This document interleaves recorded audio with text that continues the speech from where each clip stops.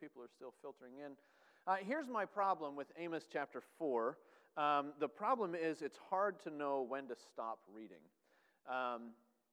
You're aware that these headings that we have in some of our translations weren't original. So these things that show up in boldface to give you landmarks as to where you are, they're not original. They were added later. In fact, the chapter divisions themselves and the verses were added in the Middle Ages. And so sometimes the chapters can obscure, and we try to read with an open mind as to the flow of the text. And this is one that if you wanted to just keep on reading to the end of chapter 6, you could do that probably. But I think there's a parallel between the beginning of chapter 4 and the beginning of chapter 5. And so we're going to read to verse 9 of chapter 5. We're going to start in Amos chapter 4 today. We're going to read to Amos chapter 5, verse 9. We might not discuss all of it, might not capture all of it, and so that's okay. We can either move on or come back to it next week if we need to. But that's going to be the lay of the land this morning. And let me open our time together in prayer. Oh, gracious and righteous and glorious Lord, we thank you for the blessing of this day. We thank you for the Lord's Day when your people gather together to hear from you and to rejoice in the mercy of Jesus Christ, our Savior. We thank you for your discipline and your work in the lives of your people, even when we go astray, even when your people in Israel went astray, you came in faithfulness and in holiness.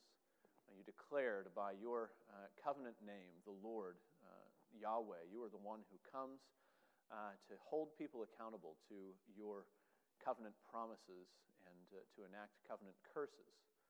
Lord, we thank you that all of our sin and all of our curses have been laid on Christ. And we pray that you would help us, O Lord, to continue to grow in holiness. We pray that you would give us hearts to rejoice in Jesus Christ. We pray that you would give us eyes to see him, even here in Amos, as all the scriptures speak of him. Help us to know more of our Savior this morning. And we pray also for those who are still on their way, who are battling through the snow. We pray that you would keep them safe and deliver them here so that we could gather together, so that our joy may be complete, that we would speak together of Christ today, and help us to worship and to rejoice in you. We pray in Jesus' name. Amen. All right, just lay the land a little bit before we get going. Amos chapter 4, we've seen so far the Lord proclaiming judgment.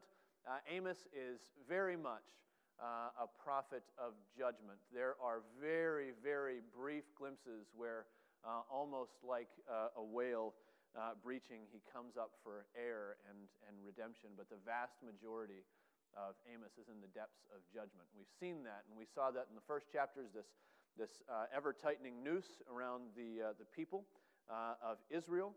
And the Lord brought, we read in the previous chapter, the Lord was bringing his fatherly discipline to his covenant people. He began in chapter 3 by saying, because you are mine, because I have known you, because I have chosen you out of all the peoples of the earth, therefore I will come against you. And we've seen that. The Lord is coming. Their military strongholds, their false worship, their worldly possessions are all powerless to stay the hand of the Lord. And in this section, the Lord will swear by himself. We'll see that. He swore by his covenant commitment to them. In the previous chapter, he swears by his holiness. Here in this chapter, verse 2, the Lord God has sworn by his holiness. And then we will see it as well at the end, where the Lord declares his name. In the end, verse 13, the Lord, the God of hosts, is his name. And so the entire chapter is framed by who God is and what the sin of his people says about who God is, and the way that they have gone astray from his character, astray from his holiness, and astray from his identity and their identity as his people. And so some of the things that we're going to see today, he opens with this great picture of the cows of Bashan, one of the most recognizable phrases from Amos.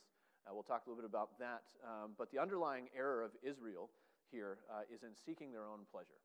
And that will be exposed. And that happens not just in their oppression of the poor and in their bodily indulgence, but also in the false shrines that they've set up in their worship. The Lord is declaring that he's the one who ought to be worshipped. And their religious forms are multiplying but really for the sake of self-satisfaction. They're refusing to turn to the Lord. And then the end of this chapter will highlight the dual aspect of the holy character of God. But we're going to read, as I mentioned, into the beginning of chapter 5, because there's a parallel that we'll see with this idea of going to Bethel, going to Gilgal, and refusing to turn to the Lord. That's in chapter 4. And then in chapter 5, the Lord will turn it, and he'll say, don't go to Bethel, don't go to Gilgal, don't go to Beersheba, but come back to me. Return to the Lord. And so the Lord, even in giving this judgment call to his people, is issuing a summons to repentance and a promise of what will happen when the people come back to him. Hey, Maddie. So let's start reading in Amos chapter 4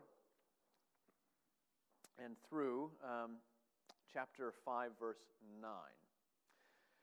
Hear this word, you cows of Bashan, who are on the mountains of Samaria, who oppress the poor, who crush the needy, who say to your husbands, bring that we may drink. The Lord God has sworn by his holiness that, behold, the days are coming upon you, when they shall take you away with hooks, even the last of you with fish hooks, and you shall go out through the breaches, each one straight ahead, and you shall be cast out into Harmon, declares the Lord. Come to Bethel, and transgress, to Gilgal, and multiply transgression. Bring your sacrifices every morning, your tithes every 3 days. Offer a sacrifice of thanksgiving of that which is leavened, and proclaim free will offerings. Publish them, for so you love to do, O people of Israel, declares the Lord God. I gave you cleanness of teeth in all your cities, and lack of bread in all your places, yet you did not return to me, declares the Lord. I also withheld the rain from you, where there were yet 3 months to the harvest. I would send rain on one city and send no rain on another city, and one field would have rain, and the field in which it did not rain would wither. So 2 or 3 cities would wander to another city to drink water, and would not be satisfied, yet you did not return to me, declares the Lord. I struck you with blight and mildew. Your many gardens and your vineyards, your fig trees and your olive trees, the locust devoured, yet you did not return to me, declares the Lord.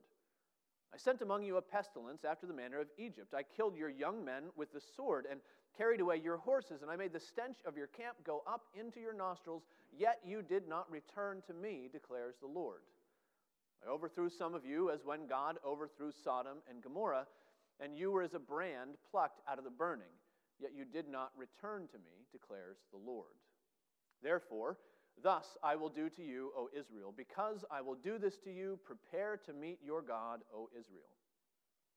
For behold, he who forms the mountains and creates the wind, who declares to man what is his thought, who makes the morning darkness, who treads on the heights of the earth, the Lord, the God of hosts, is his name. Hear this word that I take up over you in lamentation, O house of Israel. Fallen, no more to rise, is the virgin Israel, forsaken on her land with none to raise her up. For thus says the Lord God, the city that went out 1,000 shall have 100 left, and that which went out 100 shall have 10 left to the house of Israel. For thus says the Lord to the house of Israel, seek me and live, but do not seek Bethel. Do not enter into Gilgal or cross over to Beersheba, for Gilgal shall surely go into exile, and Bethel shall come to nothing. Seek the Lord and live, lest he break out like fire in the house of Joseph and devour with none to quench it for Bethel.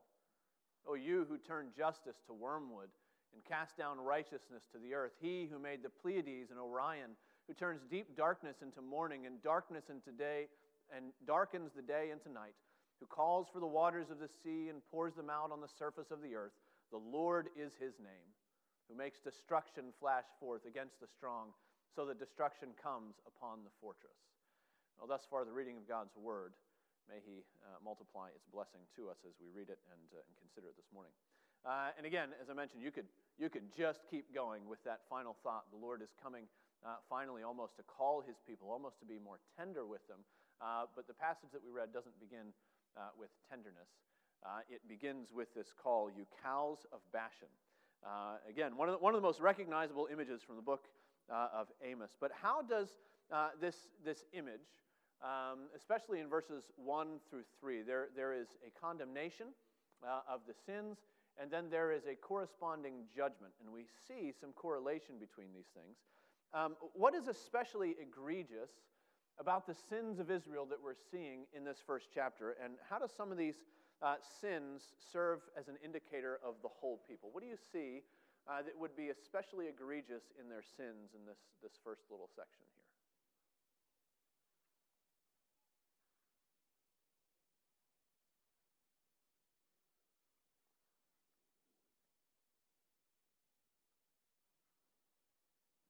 So who is this talking about, do you think? The cows of Bashan. Rob is smiling in the back. It's got to be women. And what really, it is. This idea, who say to your husbands, and the Hebrew behind it is this strange feminine form of cows. And so it really is, he's calling out the women of Israel. And so what are the implications? What is he saying about them? Cow probably wouldn't have the same implication that it would today if you called a woman a cow. That would just be an insult. It is a judgment and an insult here, but cows of Bashan were sort of the revered upper echelon of livestock. Imagine this is Israel's version of Kobe beef, right? So you've seen those Japanese cows, and the keepers of those cows go out every day and they give them massages and they feed them beer and they fatten them up, and it sells for like $80 a pound or whatever Kobe beef sells for. Cows of Bashan were Israel's version. They were the sleek, fat. These were the upper crust of livestock, and he's relating the women in Israel to these cows of Bashan. So what is he saying about them? What is particularly terrible about their kind of sinning? They're well-fed and they're wealthy. Absolutely. So there's that parallel. They have all the best things, and the other idea here, that the cows of Bashan on the mountains of Samaria. Sometimes when you hear of some of the other mountains, in fact, that opening phrase in Amos that Scott asked me about a while ago, the pastures of the shepherds mourn, and the top of Carmel withers. That was in Amos chapter 1, verse 2. And Scott asked, that seems strange. Normally it's the mountains that are quaking and the fields that are withering, but here it's changed. Well, because up in the northern reaches, there was a lot of hill country that was very fertile. And so all sorts of just wild vegetation on the top of Carmel and some of these mountains of Samaria. And he's saying, you've got the best of the best in the best of the land, and you've got everything that you could imagine. You cows of Bashan on the hills of Samaria. So where does it lead?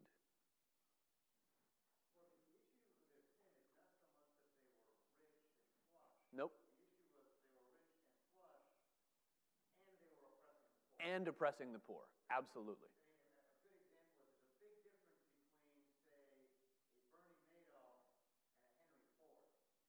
Sure.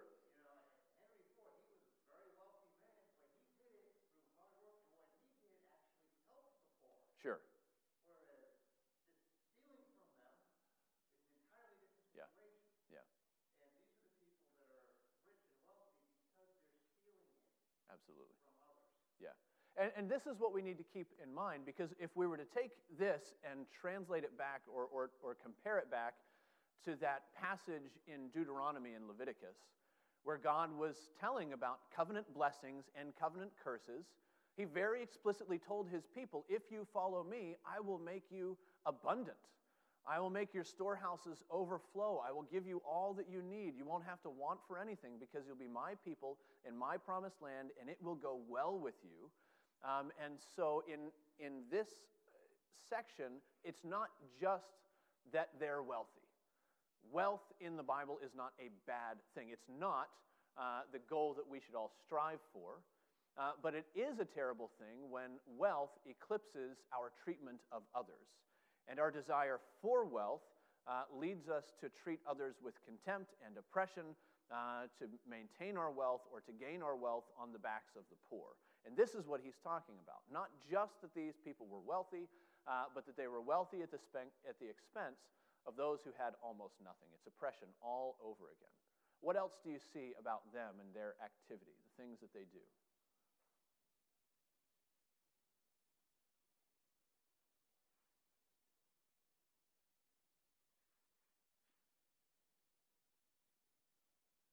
Who do these women make demands of?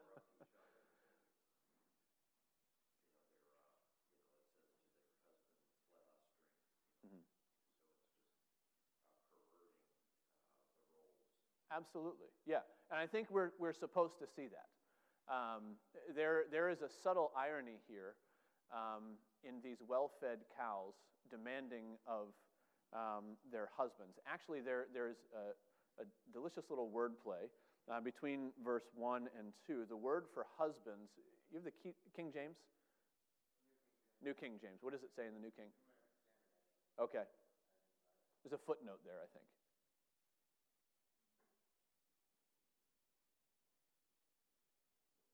Anybody else, King James? Masters. The word is lords. You say to your lords, bring that we may drink. You have masters, you have lords over you, and you make demands of them. And the demands are all about fulfilling what we want and subverting this gender role, we could say, even between husbands and wives. And I think that is the intention here. The modern translations have given us husbands, and that's what's happening, that they're treating their lords in the household, the men of the household, as lackeys, as servants, simply to fulfill their whims. And there is a juxtaposition between lords in verse 2, or lords in verse 1, and the Lord in verse 2. Here are these women, and they're saying, just bring that we may drink. That's all we want. We just want to be fat and happy, and we want to just enjoy the pleasures of the world. And so, husband, you just take care of me. And the Lord is speaking to them. They don't speak to the Lord God, but the Lord speaks to them, and he swears. And so there is this, they speak to their lords, but the actual Lord speaks to them, and it is not a good message. Okay, so there's a parallel then with this imagery in verses 2 and 3. What is about to come upon the people? Take you away with hooks. What is that envisioning?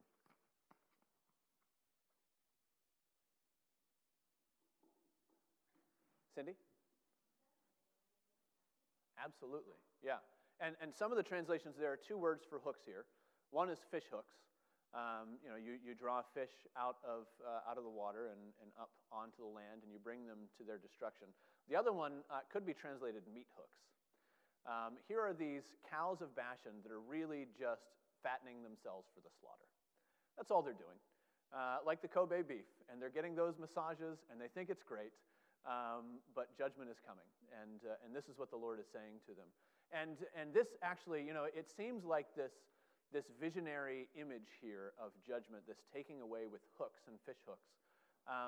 Later, Israel was destroyed in 722 by the Assyrian army, and you can find reliefs in Assyrian temples and things like that, and stone carvings.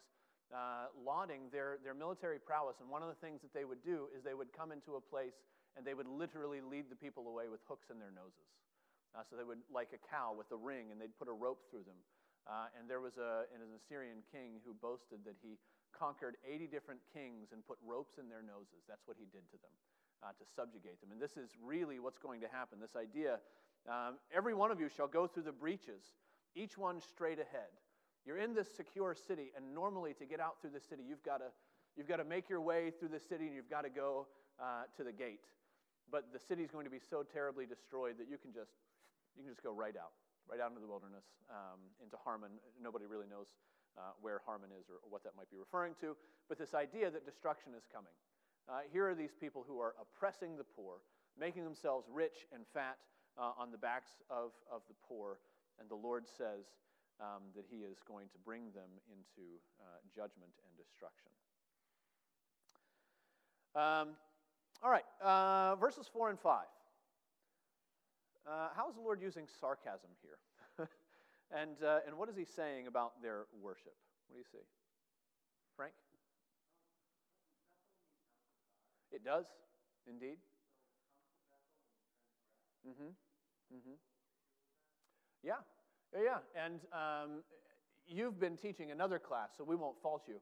But this has shown up several times already in Amos, where he is drawing attention to Bethel and also to Gilgal. And the reason is that those were two of the shrine sites that were set up in the northern kingdom to keep the people from going back to Jerusalem. Now, the sort of interplay here, when you compare what Bethel has become with what Bethel was, is where the real sadness comes into play. It was named Bethel, and it was named Bethel by Jacob as he went out of the land. He had gotten into the ire of his brother, and his brother wanted to kill him, and now he's fleeing to the land of Laban to go and work with him. And he comes upon Bethel, and the Lord appears, and he says, I will call this Bethel, the house of God, because the Lord is in this place. And that was what Bethel was known as. It was the house of God, where God dwells among his people. That was where he saw the sign of the angels ascending and descending from heaven down to Bethel. And it was this great place that the Israelites loved for its history, but it became this place where they still called it the house of God, but they used it for idolatry, and they used it for wicked purposes. And likewise with Gilgal. And so we're seeing that they're coming into Bethel, the house of God. They're coming into Gilgal, and they are engaging in worship, but all the worship that they think that they are giving is really just transgression, and it is being multiplied. And there's this sarcastic sort of, yeah, this is what you love to do. Come and worship. This is what you fill your days with. So what we're dealing with is this incredible hypocrisy. I found it very hard not to correlate what we're seeing here with what we're going to be looking at in Luke today as Jesus engages with the Pharisees over the issue of the Sabbath, who love the Sabbath and want to protect the Sabbath, and yet they're not really keeping the Sabbath at all, and they're worshiping falsely because they've missed the whole point of it. Well, here are these people. We've got this decadence and this oppression of the poor, and it's not because they're this irreligious, sort of outright pagan, atheistic culture. Their lives are filled with worship, but their lives are filled with the wrong kind of worship. And so they're going and they're multiplying transgression, and every sacrifice that they offer is another sin, and everything that they do is digging a hole deeper and deeper and deeper into their transgression. So what do you notice? Sorry, go ahead, Frank.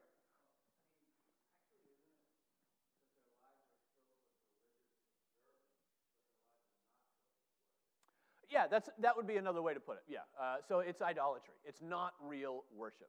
They think it is. They've got rituals. They've got observances. That's a good way to put it. And they've got all these rites. And in fact, they're being multiplied over and over and over again. So the tithe was meant to be paid every 3 years. And what does Amos say? Bring your tithe every 3 days. And the other one, the sacrifices, every morning, the word for the sacrifices is actually tied to an Old Testament rite that was to be done once a year. And so you've got these sacrifices that are to be done once a year. You've got this tithe to be paid every 3 years. And they are just multiplying observances and rituals. It's like Isaiah chapter 1. Who has required of you this trampling of my courts? And they're just multiplying observances, but there's no real worship in it. Good. Now, we're talking about a lot of sacrifices here in verses 4 and 5. Do you notice any sacrifices that are missing? This isn't meant to be an exhaustive list, but there is one big, glaring omission here. Excuse me, Cindy? A sin offering.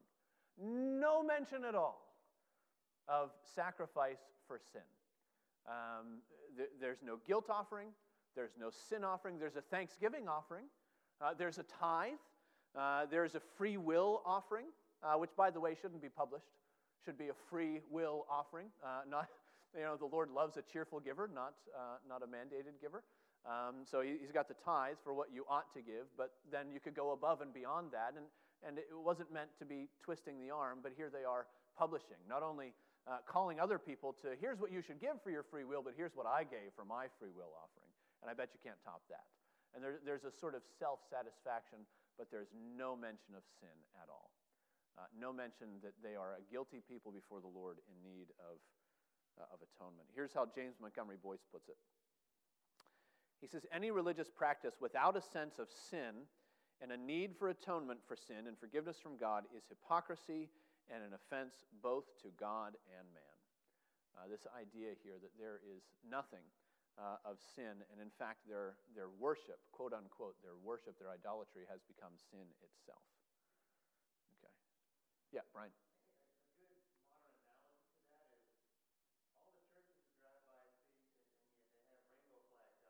Sure, sure.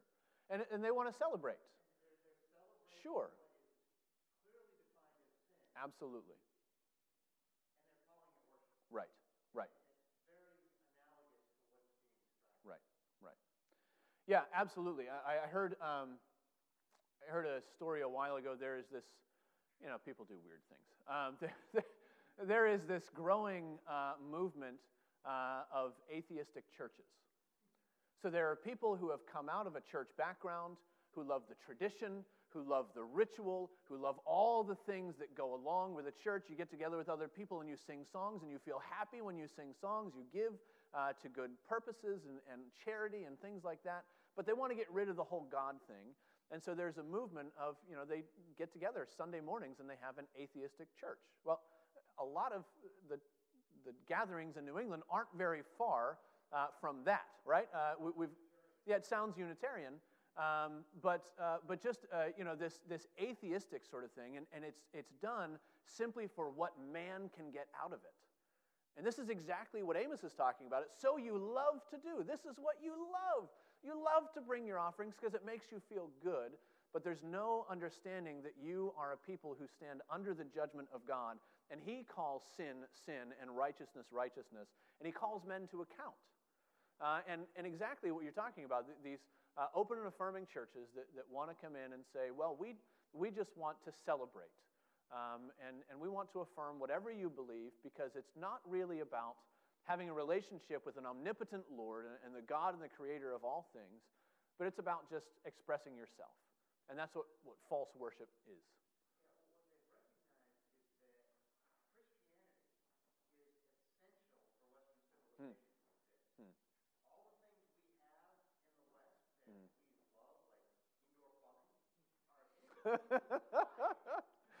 Yeah. Yeah.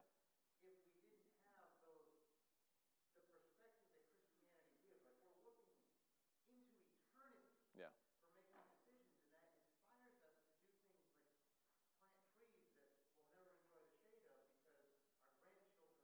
Mm-hmm.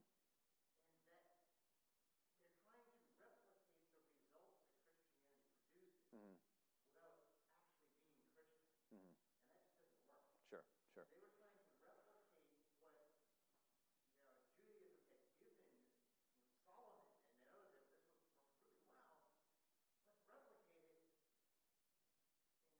Yeah.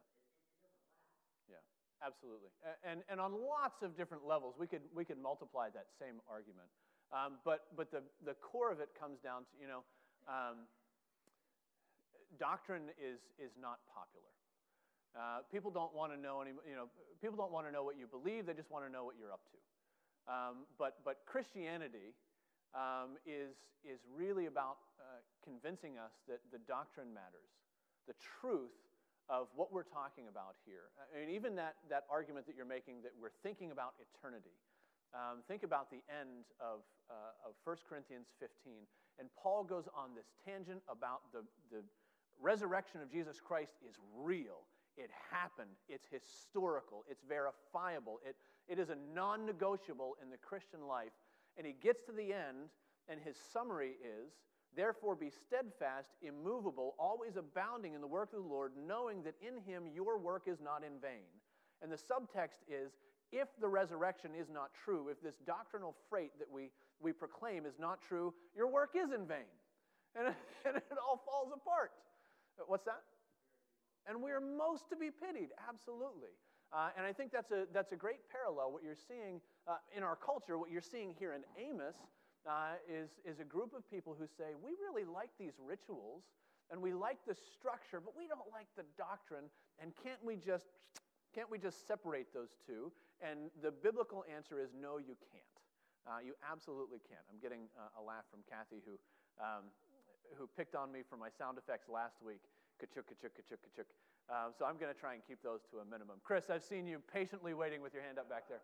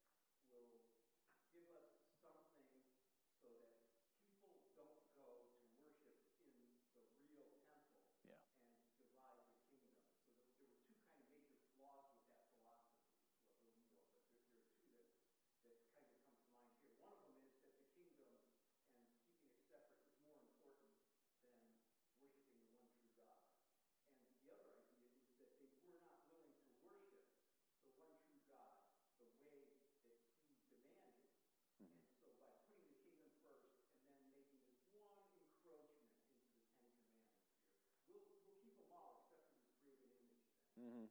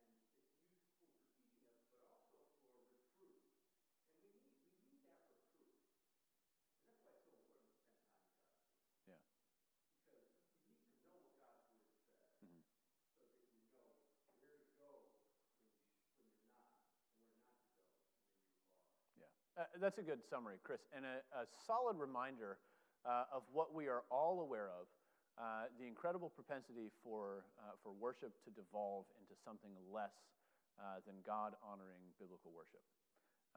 Why are you Presbyterians so fastidious about the regulative principle? Come on.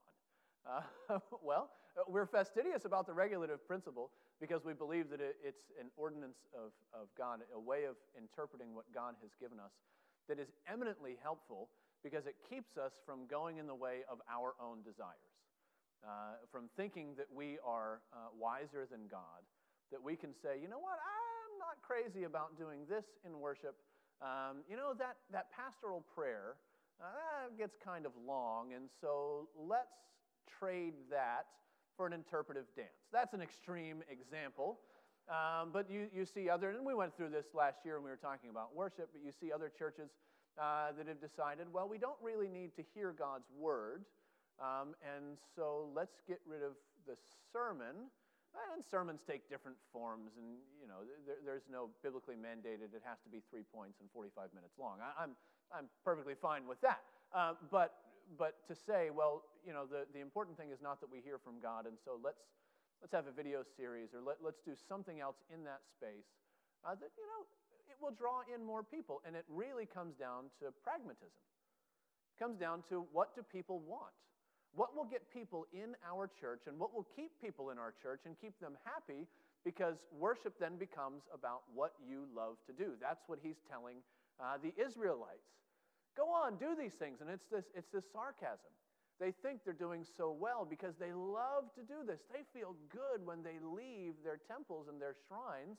And if their worship looks like it did at the end of chapter 2, a man and his father go into the same girl so that my holy name is profaned, and they lay themselves down beside every altar on garments taken in pledge. No wonder they love to do this sort of thing. That's the sort of thing they convinced themselves this was good worship, because it suits what we like. It suits the mores of our culture, and it devolves into something that it never should have been.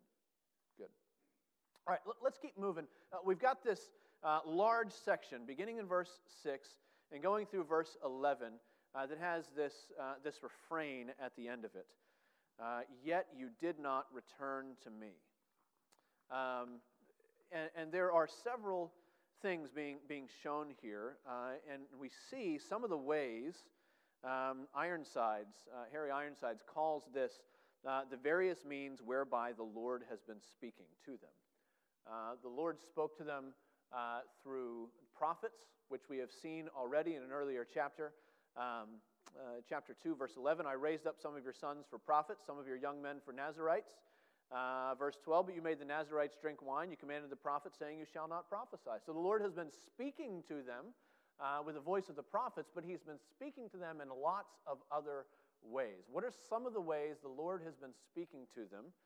And what does this tell us about how God values repentance, what he is willing to do with and to his people to bring them to this point of return to me? That's his goal.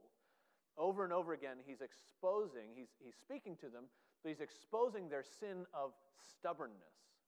Now, this is the classical sin that you see in the Old Testament that shows up in a handful of places, but it's always theologically loaded. You stiff-necked people. You always go astray, says Stephen. He takes it to the nth degree. You always go astray. You are stiff-necked, just like your fathers, and just like them before them, that refused to listen to the Lord. You did not return to me. And this is what the Lord is after. He says, I want you to return to me. And so how much value does the Lord place on that? What is he willing to do with his people in order to draw them to this point of repentance? Guilt? Kill them, absolutely. Yeah. Yeah, he sends pestilence. He killed your young men with the sword. Okay, now, where's the value system there? And trust me, I'm, sarcastically almost playing the devil's advocate here. Where's the value system if the Lord wants repentance, but he's willing to kill the people? Right? Well, so what is the Lord doing? Chris?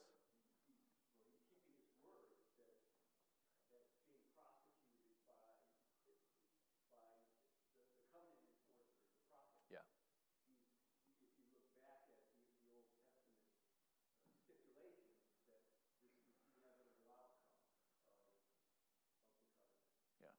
Yeah.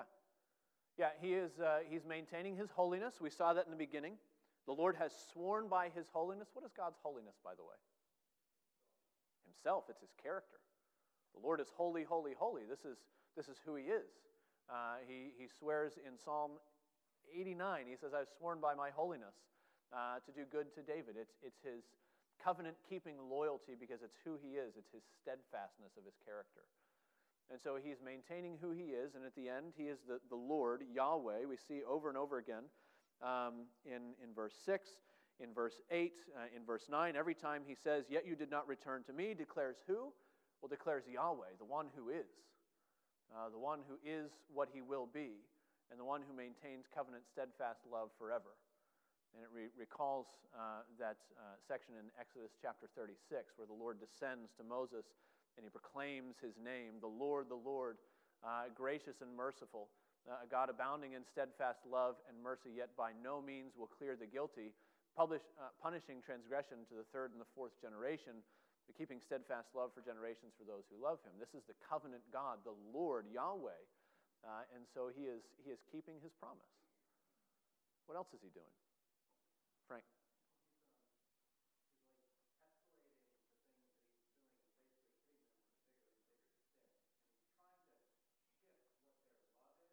Mm-hmm. Oh, yeah. Yep. Mm-hmm. Mm-hmm. Yeah, and you fat cows of Bashan on the mountains of Samaria, what did I give you? I gave you cleanness of teeth. Not toothbrushes. I gave you famine. There's nothing to eat. And you and your opulence are wasting away. And he's demolishing their idols. What are the things that they trust in? Notice how much of this is absolute ruin for an agricultural society. There's famine and drought and mildew and blight and locust and all of these things, and he compares them to Egypt. Do you remember what the servants of Pharaoh come to him around the 7th or 8th plague? Can't you see that Egypt is ruined? Don't you understand? Why will you still be stiff-necked? Why will you harden your heart against the Lord? Why don't you just turn and give up? Because the Lord is going to continue to demolish all these things that you trust in until you return to him. That's what the Lord is saying to them. Utter ruin for Israel, even his people. So how can God do this? I mean, complete destruction. How is it that God can say, what I want is for you to return to me, and if you will not return to me, I will kill your young men. I will send blight and mildew. And what is the Lord doing? What is his goal?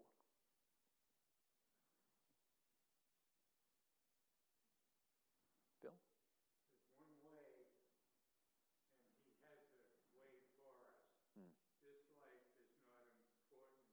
We're just passing through. So he's going to judge if you won't follow him, and he's going to reward you if you do. Absolutely. So the Lord is establishing his value judgment. What is more important? Is it an eternity with him, or is it a temporary time in the world and the things that you can enjoy? Bill, this is a temporary place we're just passing through. God is playing the long game with his people. And in fact, he's not even just playing the long game with individuals, but with his people collectively. And he is willing to punish the children who have gone astray in order that the others will look at that and say, this is the Lord that we're dealing with here. This is God who is holy. This is God who will keep his covenant promises and his covenant curses. And he is upholding his name. It is more important to the Lord that you know his holiness than that you enjoy your life. Are we aware of that? We tend to forget that very quickly. It is more important to the Lord that you understand his holiness and that you worship him in spirit and in truth than that you have a good time in the world. Because the world is as we see it, is passing away. And it is a temporary thing. And the Lord tells us in the New Testament, set your eyes on the heavenly things, the invisible things where Christ is, where your life is hid with God in Christ, and wait to receive that inheritance that is coming and doesn't come here. And I think we have a problem in our own culture because our own culture looks a lot like northern Israel at this time. That we have so many enjoyable things in the world that it is easy to forget that those enjoyable things are not the point of it all. Bill? I think we have to be careful if we know that we're aiming for heaven and he promised it to us in the Word. He still will cause us to go through a lot of trials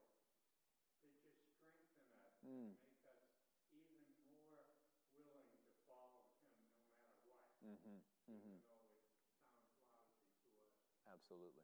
Yeah, that's good. That's a good transition. And we'll probably end up closing here. Yes? Yeah.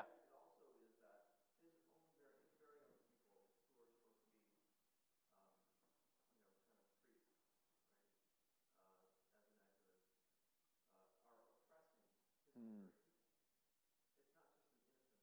Yeah.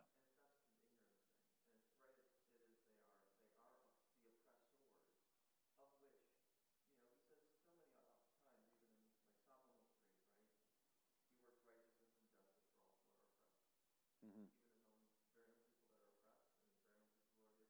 Mm-hmm. Yeah.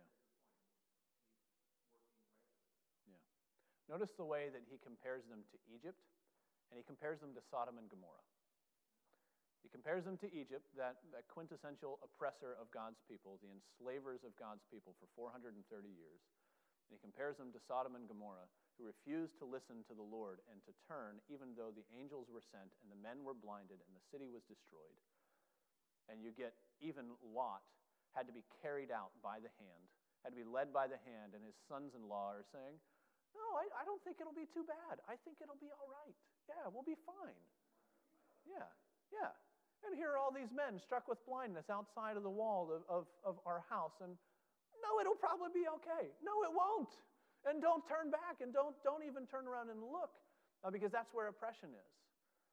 And even, there's this trajectory for Lot getting closer to Sodom and Gomorrah. He pitched his tent here. And he moved in. He's sitting at the gate. It's sort of the frog in the water problem. And the heat is being turned up little and little. And he doesn't realize the culture that he's in and how oppressive it is to real, true biblical holiness. And he's almost become a part of it. And it's only by God's grace that he brings them out. He brings them out from oppression in Egypt, from oppression here, from oppression socially, and he's willing to lay heavy burdens on his people in order that we would see the seriousness of not returning to the Lord. Yeah, good. So here's the transition. So you've probably heard the distortion of Scripture that says God will not give you more than you can handle. Now, there is a verse that sounds a lot like that. It's in 1 Corinthians chapter 10.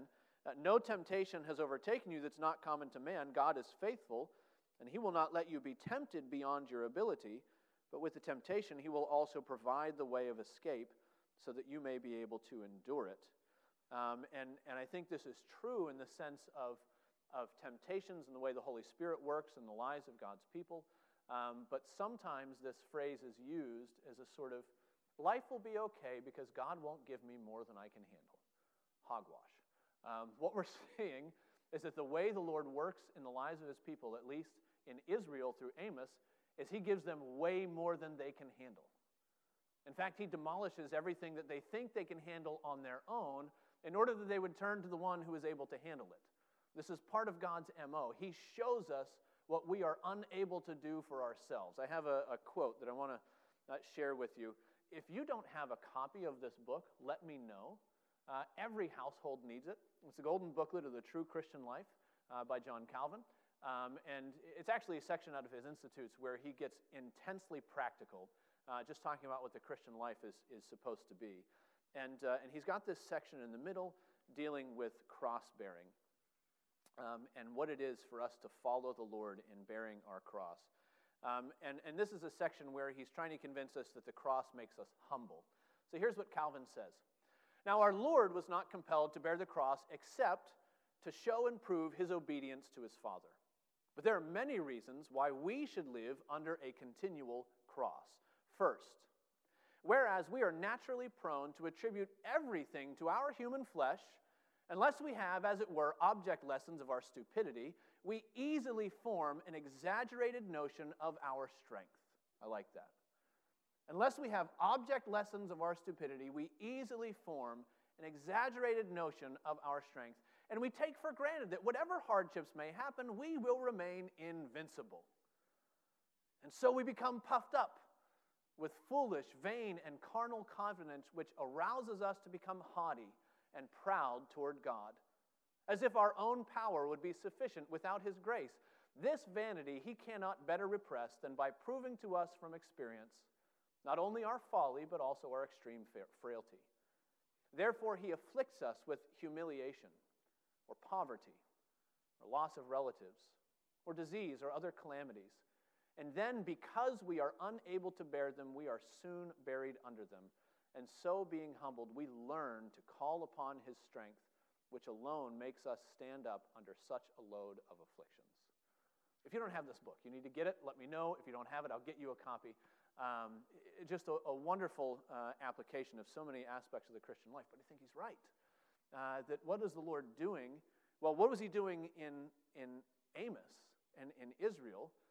He was sending famine and blight and mildew and sword and pestilence and all of these things. And the point was, aren't you ready to return to me yet?